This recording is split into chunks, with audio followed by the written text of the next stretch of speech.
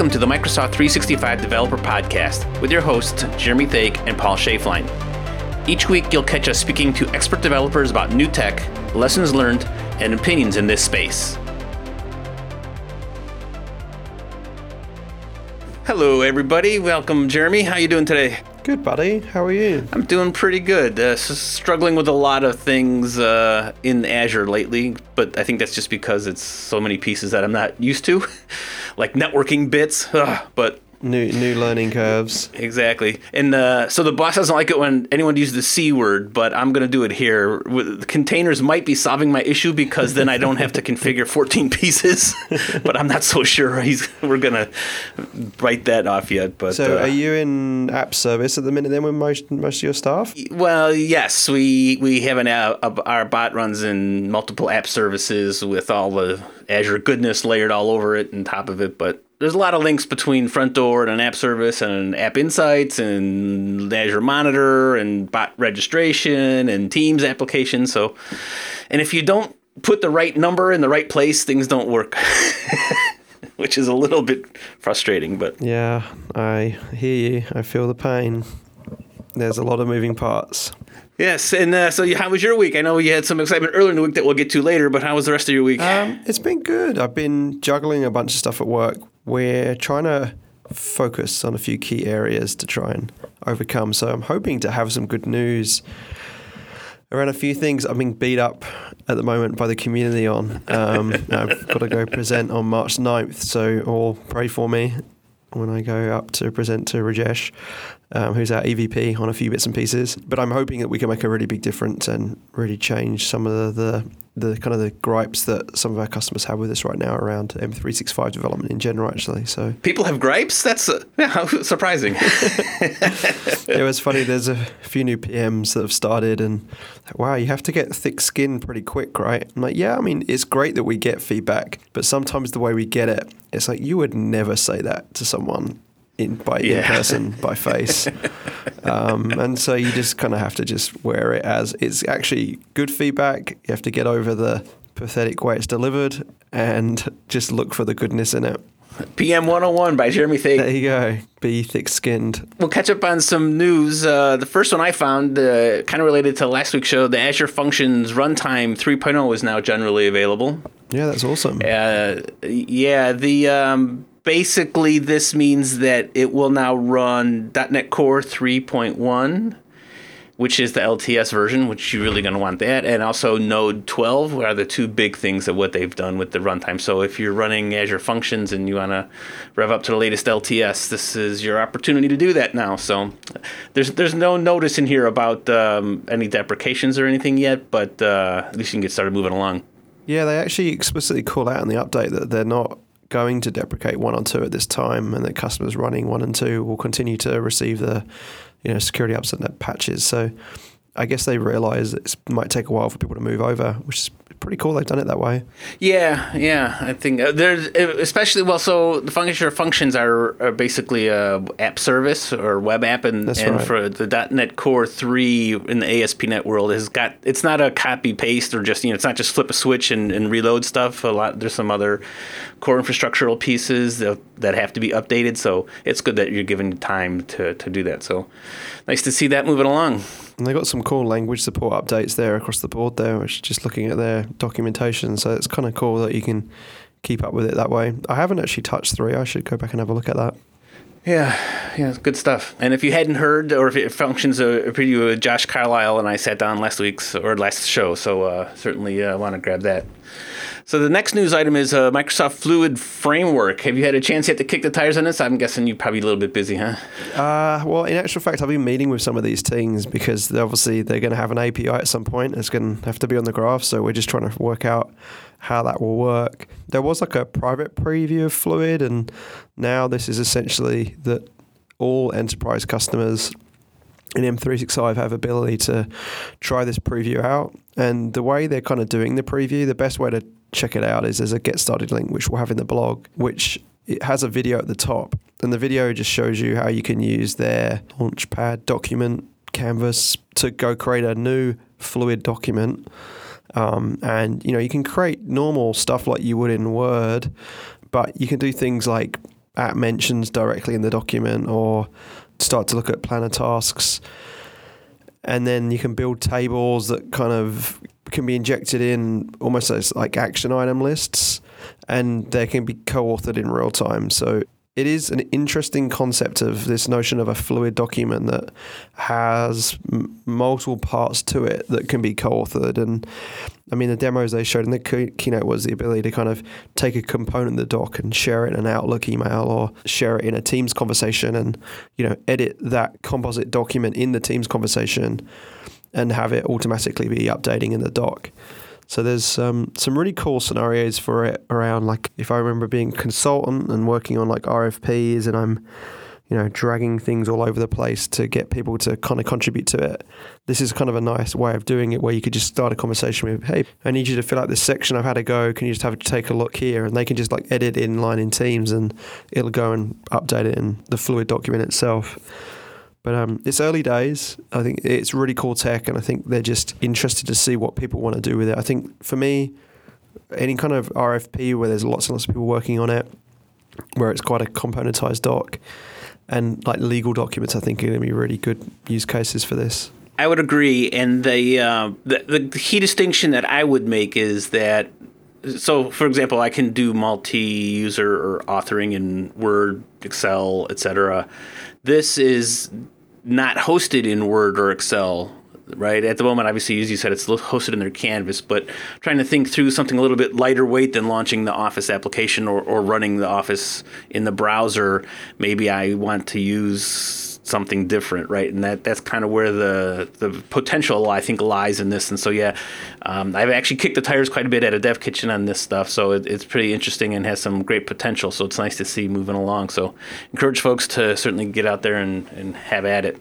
The next item is really kind of not an in-depth one, but adaptive cards. I've beat this drum quite a lot, but now the Microsoft Teams application will now support adaptive cards 1.2. So the headline is they are GA in Microsoft Teams, which is kind of weird. But basically the support for the 1.2 schema is available in Microsoft Teams. And the big thing that you get there is that it supports all the markdown styles for rich text inside the card. They call them inline text buttons, but basically it just means that you can put the action buttons instead of at the bottom of the card, you can put them wherever you need them. So a couple little tweaks that I've been looking for, so can't wait to roll this out to our application. So great stuff moving forward on adaptive cards. Yeah, there's some cool stuff there. I mean, the adaptive card team sits in the neighborhood beside me. They're like a sister team. We share the same GPM. So David Clow, who does a lot of work around that, that's been awesome to see what they're doing there. And obviously with Teams, there's a bunch of scenarios that I'm assuming you take advantage of in the bot that you build, right? Are you rendering adaptive cards in that way? Yes. Well, so we've been doing it for quite a while. So some of those new features we aren't using at the moment. But yes, we, rather than use bot framework specific cards, we've gone to adaptive cards so that as our customers go to different areas and we go with them, we can render. So the goal, of course, is I don't have to create rendering for all the different applications that support these. It just works, right? Yeah. And so that's pretty cool. And I'm not sure if we talked about it before, but they have a new templating that's in preview. They have adaptive cards templating, which I rolled out. So the scenario there is I deployed a web part that has the card template, and then just makes a call to get a data packet from some backend service. And right now it's just my build statuses, but you can see the idea there that I can have a dynamic rendering of the card without having to put a web service there. I can just read a JSON file from a blob or something like that. So it's pretty slick stuff. Again, it's not a rich, fancy UI like some of the other things we'll talk about today, but it certainly is great for those of us who are trying to reach out across the Microsoft 365. Channels. Yeah. And then we did a community call this week. This was a great call. I loved it. It was great. You're all excited because it had auth in it, Paul. Yeah. You're easily pleased. And so I would highly recommend going to watch it for twofold. The first fold was Daryl talked about we had been working on a graph authentication library. The way I would describe it is we were trying to wrap up the complexity of MSAL, the Microsoft Authentication Library, because obviously the identity team have to build an authentication library that caters for every scenario that a customer could possibly have with authenticating a user. And so we wrapped up and made it a lot simpler we always throw the 80% of the cases out there where you don't need to have such complicated configurations. And so we kind of made it a lot easier to go create, an app-only application permission call or a delegated permission call. And then as we've been working more and more, or to be honest, it's really Daryl, has been working more and more with the Azure SDK teams and what they're doing, auto-generating their SDKs using AutoRest, calling the Open API. We realized that there's actually an Azure authentication library that does a very similar thing to what we were doing. And so based on discussions that have been happening in those meetings, we've decided to align so that if you're using Azure SDKs or you're using the Graph SDK, you'll be using the same single authentication library that they've built over there, which rather than us having a Graph version of that and them having their own, is they just use one.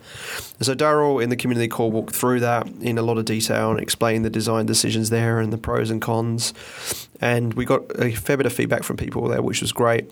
And then he also talked about the discussion that got a little bit heated for sure in the community around PNP.js, which is a JavaScript SDK that sits on top of.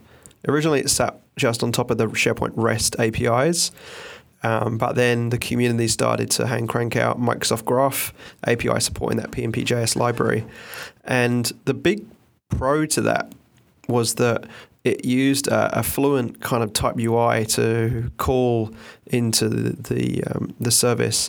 And a lot of the folk were, hey, how comes the Graph JavaScript SDK doesn't have a fluent interface to it? And so Daryl kind of proposed, this is what we're going to do. And, obviously the big difference between PNP.js and ours is that we auto-generate across the entire surface layer of Graph, whereas PNP.js is kind of, as the community goes, I need this API to be wrapped, they go build it. And, obviously future-proofing and consistency-wise, auto-genning the whole lot is much safer and is what we'd recommend to our customers. So we kind of presented what we were going to be doing in the Fluent UI. So if you are interested in that, either of those two things, I'd highly recommend checking out the download of that community call recording because Daryl, as usual, goes into a lot of depth. And quite honestly, that what he presented was exactly what we presented internally to all of our engineers and PMs. So we definitely are being very transparent with how we're making those decisions, and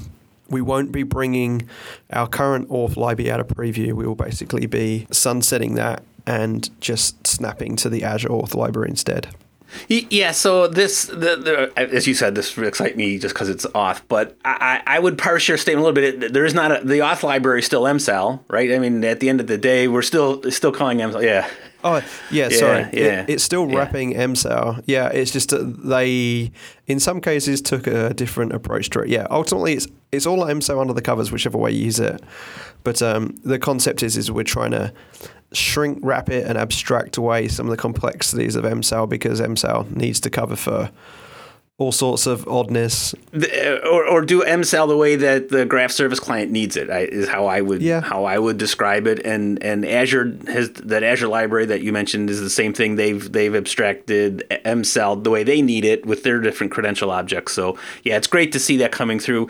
So if you're making a call to any Microsoft service that needs a token, or even a custom API that you're doing, and I need a token for a certain resource, it's all the same code. So having a single way to create a set of credentials and pass that to some library to give me a token is a win for developers. So yeah, it's great stuff. I look forward to that coming out. Ship it, as I told Daryl. Of course, he wants to write it first before he ships it, but, details.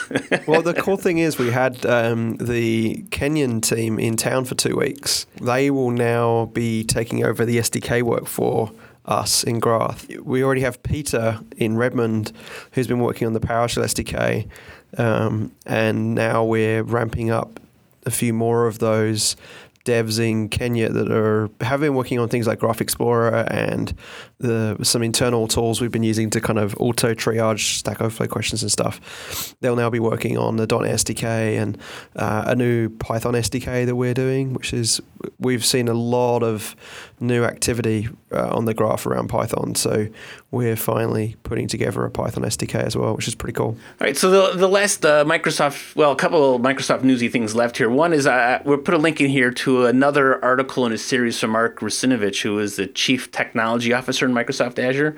Yeah, the last post we put in was around the Azure Active Directory reliability stuff that he talked about. Now, this is just another in his series, and he's discussing the safe deployment practices. So again, it's just good stuff to have, or information to know about how Microsoft is running that practice in Microsoft Azure. So good information there. The next item is of interest to many people in the Microsoft 365 space. Is I put a link here. Jeff Teper is now the CVP over Microsoft Teams, which will unify the reporting of Teams and a bunch of the other SharePoint, Stream, OneDrive, etc. So lots of excitement in Twitter. I put a link to Jeff's tweet about this, about how he's doing that. That one's going to be an interesting one, and I think it took quite a few people by surprise internally. I love Jeff. I think the way he runs his team and the way he keeps them bringing together and having, the cadence he has internally of like everyone does a show and tell of what they've been working on, try and keep everyone in the loop. They have this, they take over one of our big convention centers here to do it. Jeff, just the passion that his team has is really cool. And the fact that they're bringing Teams into that fold with SharePoint and OneDrive, I think is going to make a tremendous difference to kind of the overall strategy of all three products, I guess, if you treat them all individually. I think Teams has obviously been on this huge race to get out there, and my prediction would be that Jeff will slow them down a bit and get them really focused on shipping, like quality and really, thinking about the customer experience, and I think ultimately working better with other product groups to make sure that we all work in the same direction without as many get out of jail free cards where they could just shoot for the stars without bringing everyone else along with them. That last bit is what's exciting to me, is that a great example is that for SPFX web parts could run inside of a team, and there were some rough edges there, and it launched with support for Teams tab only, but not personal tab, and it took a couple revisions to get it done. And I'm sure it's because the Teams team, they released a bunch of new stuff around communications and stuff, so having the common answer, reporting through a little bit lower, closer to the Teams, being Jeff instead of all the way up through Satya, is going to certainly make things, everyone pulling in the same direction. Yeah. I think it'll take a while. I'm guessing he probably won't do anything major reorg-wise for a bit and just let it settle and get a good understanding of it. And then I'm sure there'll be some changes where, they'll probably bring together teams that make sense to bring together and, try and have like set OKRs, objective key results is the way we're kind of running Microsoft at the minute. Having shared OKRs across the teams, I think will be really good, that everyone will be marching to the same drum.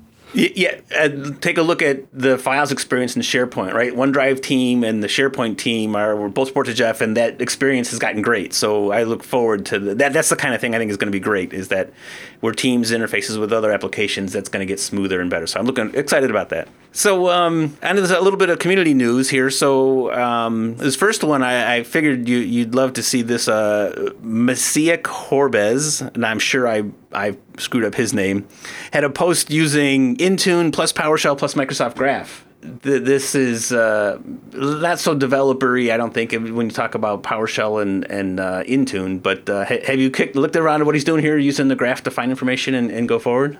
I was distracted by the animated GIF at the beginning of his blog post. I don't know who that person is. Who is that? I don't know. I don't know where I found it, but the on the animated GIF, I'm not going to try and pronounce his name. There's an animated GIF at the beginning, and like an older mid-40s guy with giant glasses and a very bad haircut, doing a mind-blown expression, but it's just epic, and I'm sure it must be someone famous.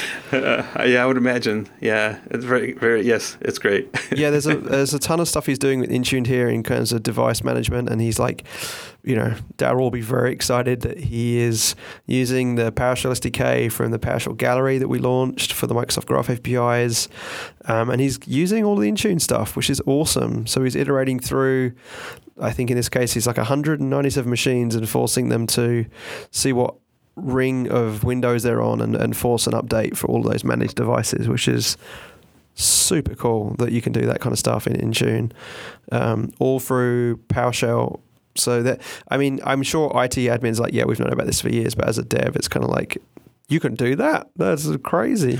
Well, to me, the value, yes, and in the past, I have used PowerShell to query Active Directory on-prem to find devices or scan the network. But this bit about being able to query the devices in Microsoft Graph and find information about them, and that to find the things that need work, to me, that's the power, right, of Microsoft Graph. The graphiness of the fact that you can like do all that around a particular user ID, and then maybe go get their profile and see where their office is located or what the department is to make decisions on whether they get this update ring or that update ring. Like in my mind, that's like the true graphiness of what we're doing, as opposed to it just being a bunch of APIs chucked on an endpoint. Yeah, or maybe even look at the presence indicator and don't reboot it if they're in a call. Crazy things like that, right? Yeah, it's so true. There you go. That's a good scenario. I might even steal that and use that in a demo. Good. Go for it. The last community news is Niels Laut, which again, why do I always get the names with the funky names? I'm letting you do the names this week. That sounds right. I mean, you let me do it this week. You do let me do it all the time, but that's all right. He looks very European. Yes. So Niels, Niels. He's from the Netherlands. There you go. Okay. His Twitter. There you go. All right. So he has taken. This is a blog post. There's nothing that you can actually do with this except look at it and admire it. But he's taken the Fluent Design tips that are the Fluent Design principles and applying them to the Power Toys. Have you seen the Windows 10 Power Toys that have come out? I need to get them because I just got a really nice Dell 34-inch widescreen monitor, and snapping left and right is not enough. My eyes aren't widescreen enough. I need to change my eyes to f1.2 to be able to see it all in one field of vision. Yeah, so anyways, he's applying some modern design principles, plus some suggestions for other tools. I don't think some of them are his, some of them are actually in progress, but he just put together a WPF application that runs a demo. I got excited when I first saw it. I was like, I'm going to download this, but it turns out what I was downloading was just his little demo app. But yeah, it's just a prototype. Yeah, but it's great. It does show the power of what's going on here and some great ideas. And so I would love for folks to if you find this stuff helpful, amplify it. Let the Power Apps or Power Toys team. What's it called? Not Power Apps. Power Toys team. Know about what's going on, because obviously they're doing work based on what the community wants or what the users want, just like everybody else. So great stuff there. Yeah, and they've done a fair amount of releases on the GitHub page. I think the big thing that I want to use it for is fancy zones, because it allows you to create zones in your windows. But I have noticed, and maybe I could do a whole show on this, on going from docking with a 34-inch widescreen monitor back to the crappy laptop screen. My windows go garbage. And so I do need to think about how I want to do this. But I do love the widescreen. It's better than dual screen, in my opinion. Multi-screen. I agree. Yeah, I have the Dell 34-inch as well. And I would recommend that you stop using the Dell monitor utility thing unless you want to do picture-in-a-picture, because some of the keystrokes that end up creating multiple zones in that, which kind of conflicts with the fancy zones. So didn't even install that. It'd be like installing iTunes on a Windows. You just don't do it. Well, so sometimes I want to have the TV feed of the Blackhawk games in a corner while I'm writing some code. So there is a use case for doing picture-in-a-picture on the monitor. But that's awesome. Just me. Yeah. So okay, and then so let's get around finally to the big news of the week was the Microsoft 365 Developer Day. Yes. It was cool. I had Mike Amalan, who He's over in marketing, which was the old team I was in when it was CJ was basically Mike Amalan. Because the team is M365 now, it's not Office 365. Obviously, that incorporates Windows development as well as kind of Office 365 development and EMS. Enterprise Mobility and Security.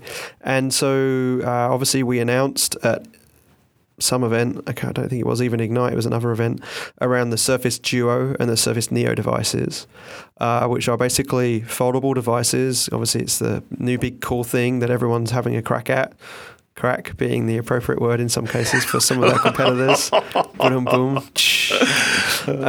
And so Mike was putting together like a whole developer day and with a bunch of dedicated Windows developer marketing folks, and they asked if I'd do a graph one, which I was like, wow, absolutely. If it means I can get a hold of a device, go crazy. Unfortunately, it didn't mean I got a device. These things are still very much very, very like top secret. Although I know there was a blog post of someone using it on a subway in Vancouver or something. Not probably the best place to be playing with a new device. Although I'm impressed that someone worked out what it was and then started recording the person while they were sitting on the tube. Like, I'm not sure I'd be that happy if I saw someone recording me using my phone. We built it all in the emulator. We didn't actually use the full emulator that comes with Visual Studio. There was the Edge team have built like a hosted emulator for the browser, which is how I demoed it in my session. And I was really surprised how easy it was to take just a standard web application and essentially use media elements, if anyone out there is an HTML kind of whiz web developer, and just dictate what goes in that second screen. And then there's all these different commands you can use to have the screens interact and understand if it's in single screen left or right, or if it's in dual screen. And then obviously there's two orientations. You're either holding it like a book or you're turning it 90 degrees and like it's stacked like a Nintendo portable gaming device type thing. We used the Tasks API, and the demo we came up with was actually based on a real scenario. We share shopping at home, and when I go, she'll send me a huge list of things in text messages, and me being ADD was like, no, you have to go into the To-Do app and they have to be added as individual tasks in To-Do so that as I'm walking around, I can check them off. And yeah, how well was that message received, I wonder? But that's a non-technical discussion. On air. The first thing. And so what I ended up doing was obviously copying her message and then breaking it out in separate tests. But what we did was we decided, well, that's cool. But what if you could click on the items that were in that list, and then it did a lookup and then suggested brands for those particular products and showed like nutritional values or, you know, deals that are going on. But then also that you can actually see on the second screen whereabouts in the store it was. And so we did that, and it worked out really well. It was a React app, and I didn't actually have time to build it. I just got the luck to show it off. But the PAX team, so Nikola Michulev that drives the Microsoft Graph Toolkit, and Shane Weaver were the ones that actually built and Shane did the majority of the work. But what was really cool was we realized we intended to always use the Microsoft Graph Toolkit because obviously we'd had a task list as part of that for a while.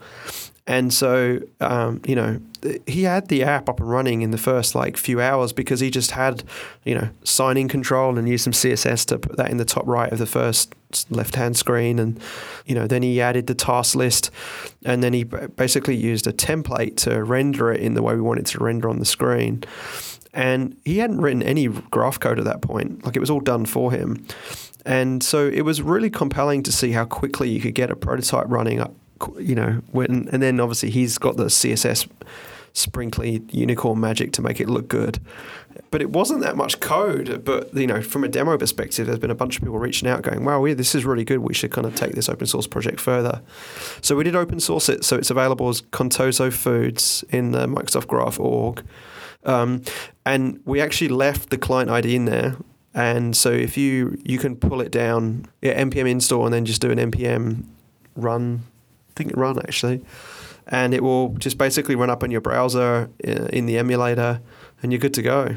Yeah, I didn't know there was a browser-based emulator. I like that. So yeah, I think I've been following along from a distance, and I love the fact that the you mentioned cracked devices, but I noticed that the device screenshots that we see here in the video, it's two different screens, and the SDK knows that there's two screens, and so being able to inspect the host, I guess, and say, hey, am I left, right, center, or whatever, that's pretty exciting. I look forward to doing that. It's essentially it's a hinge, is the way to, think about it.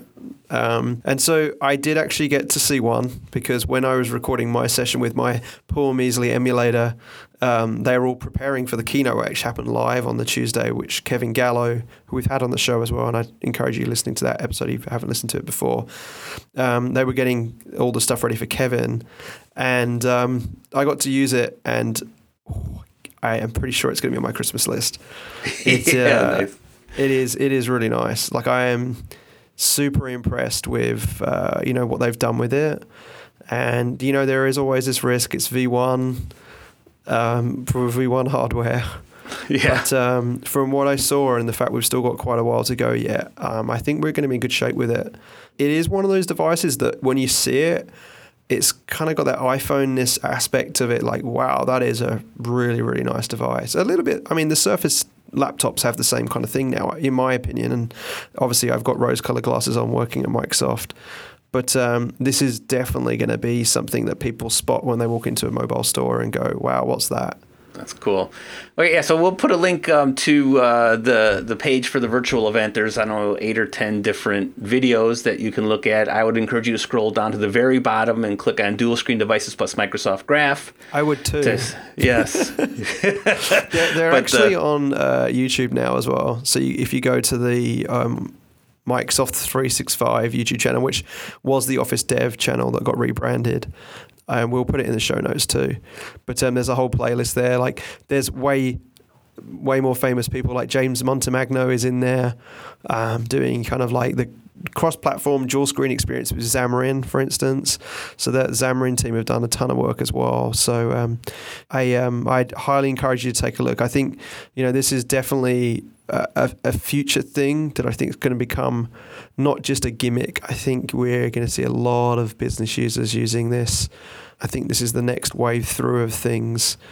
And I'm excited to see what you as developers do with that, especially kind of around the graph as well.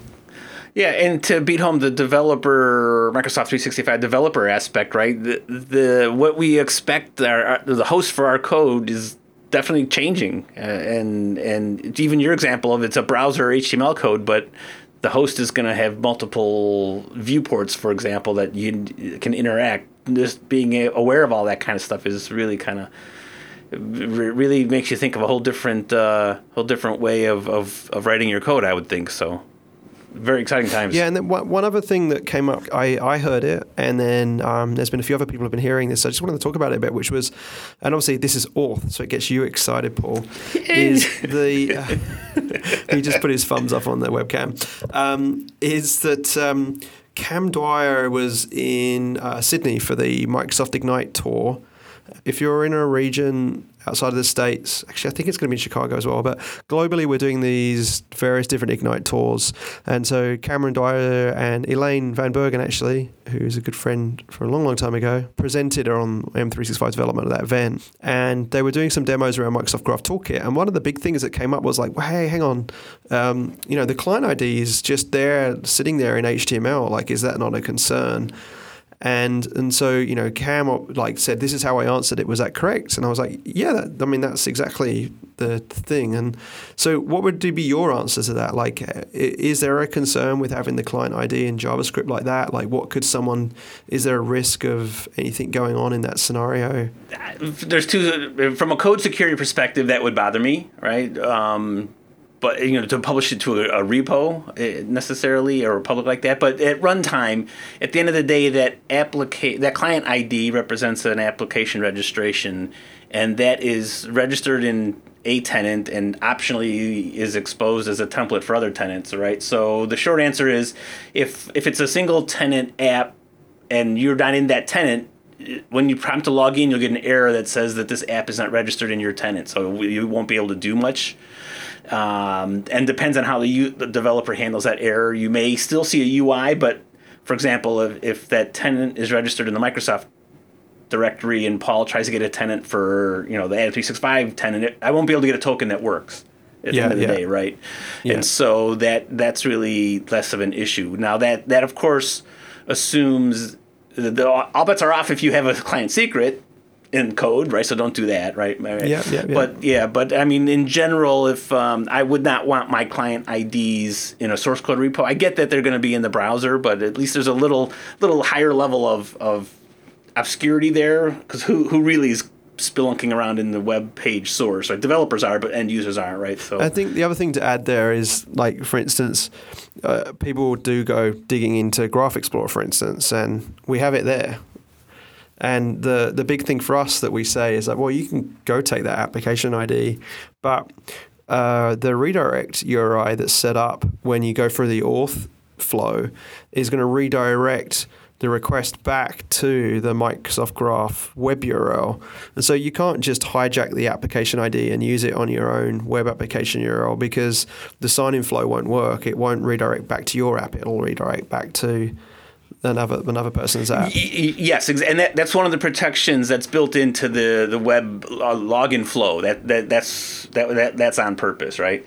Yeah. So again, this is because assuming that app ID is registered as a public client is basically the phrase that you see in the Azure portal. It's a public client, which means that they know that people are going to see this ID, and how we handle it is different. So.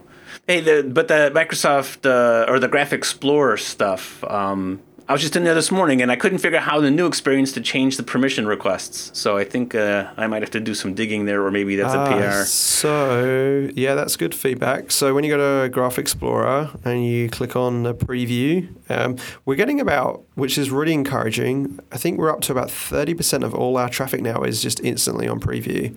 Shortly, we will be making all traffic go to that experience. But it's been good to see all that coming through. When you run, like say you go and then run get messages, or is my mail is a sample on the left-hand side, and you run that, if you get a 401, 403 error because of the permissions, what you should see when you click on the permissions tab is a list of all the possible permissions you need. Now, I know my mail it's not responding at the moment correctly. But if you go My Profile and click on the Permissions tab, for instance, you'll see that there's 20 different permissions that you can request consent to that will show you what you can do, what things you need to consent to be able to call /me. And if you're signed into Graph Explorer on the left-hand side in the authentication panel there's a button that actually allows you to click consent on them too. So I remember clicking on this. I was trying to get groups, and so group.read isn't in a brand new demo tenant isn't default, it's not consented initially. Right. But I didn't see it in this permissions. I think I got some kind of error. I have to go back and look now, because I clicked that permissions tab, but I didn't see group.read in there at all. So, and I wasn't sure what that permissions is. That things that are, is it showing me 20 that are already consented or 20 that need consent? Or both? Well, it'll say that they're consented if they have already been consented in the past. So the status will say consented, or there will be a big button that says consent. So here's some other feedback. If I do /me and it tells, and I see permissions, do I need to have 20 different permissions in order to read information about myself? I would think user.read is enough. Why do I just user.read would be enough? Yeah, but so then why are the 20 of them listed in the page? I guess that's the feedback I'm giving you. Because it's just all the different ways that you can get whack me. Okay, well, I'll let it drop before you start whacking me instead of whacking. I will just virtually kick you through Teams. No, I mean, it is kind of fair. Like, why do we have all these different permission scopes to get to the one thing? And, some of them are like .all and the read versus read write, and read.all and read write all. And then there's like directory read all and directory write all, which are, slightly different SKUs. You're going to get a little bit more information. And so the description strings are actually meant to help you to understand the differences in the consent. We actually have a PM working at the moment to fix a lot of those permission strings to make them even clearer on what's going on there. And so, watch this space. Yeah. And the key difference here is any of these 20 will let you read my information. Not all of them, but any of them. Correct. But if you went to items trending around me, for instance, is like sites.read, sites.readwrite, sites.readall, and sites.readwrite.all. Any one of those four. Right. And so the .alls are essentially if you're doing application permissions, whereas like without the .all is the delegate permissions. Is the way you kind of is the safest way to read those permission string reading outs. That's cool. All right. So now that I know how to find the consent button, I will go back and try it again. But yeah, I love the new look and feel. Can't wait for this to ship out as well. So and hitting the auth token. And we are still waiting. Yeah, we are still waiting for some metadata for some of these permissions as well. These operations, like if you go look in the groups one, I think 4 or 5 of those don't return any permissions. It just says 0, and that's because we don't have all the permissions inside of the inside of our metadata inside of OpenAPI right now. And so we're working with all the different workflows on Graph, which there's like 40 of those things to get them to update their data so that that this is one place that will be used, but also it will mean like in Power Apps or Flow. If you're saying, I want to use this API, Flow would be able to go look at the metadata and go, oh, you need to request this consent for it to work, rather than kind of it just asking the user what permission string or what permission scope do you need. Flow would be able to prompt you. So there's a bunch of reasons why we need to get permissions into the metadata. I like all those scenarios, so it looks good. Well, so this is great. Great to catch up with a ton of news, and can't wait to get the new multi-screen device and have kick the tires on that. So looking good.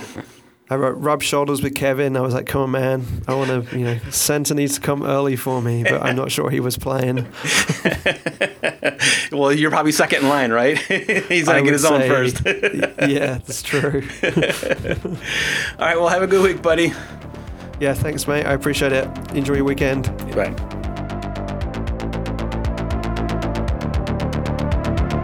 Thanks for listening to the Microsoft 365 Developer Podcast. Please follow us on Twitter at M365DevPodcast and check out our show notes at www.m365devpodcast.com. To help us spread the word, we'd really appreciate it if you could retweet our episode tweets and give us a review on iTunes.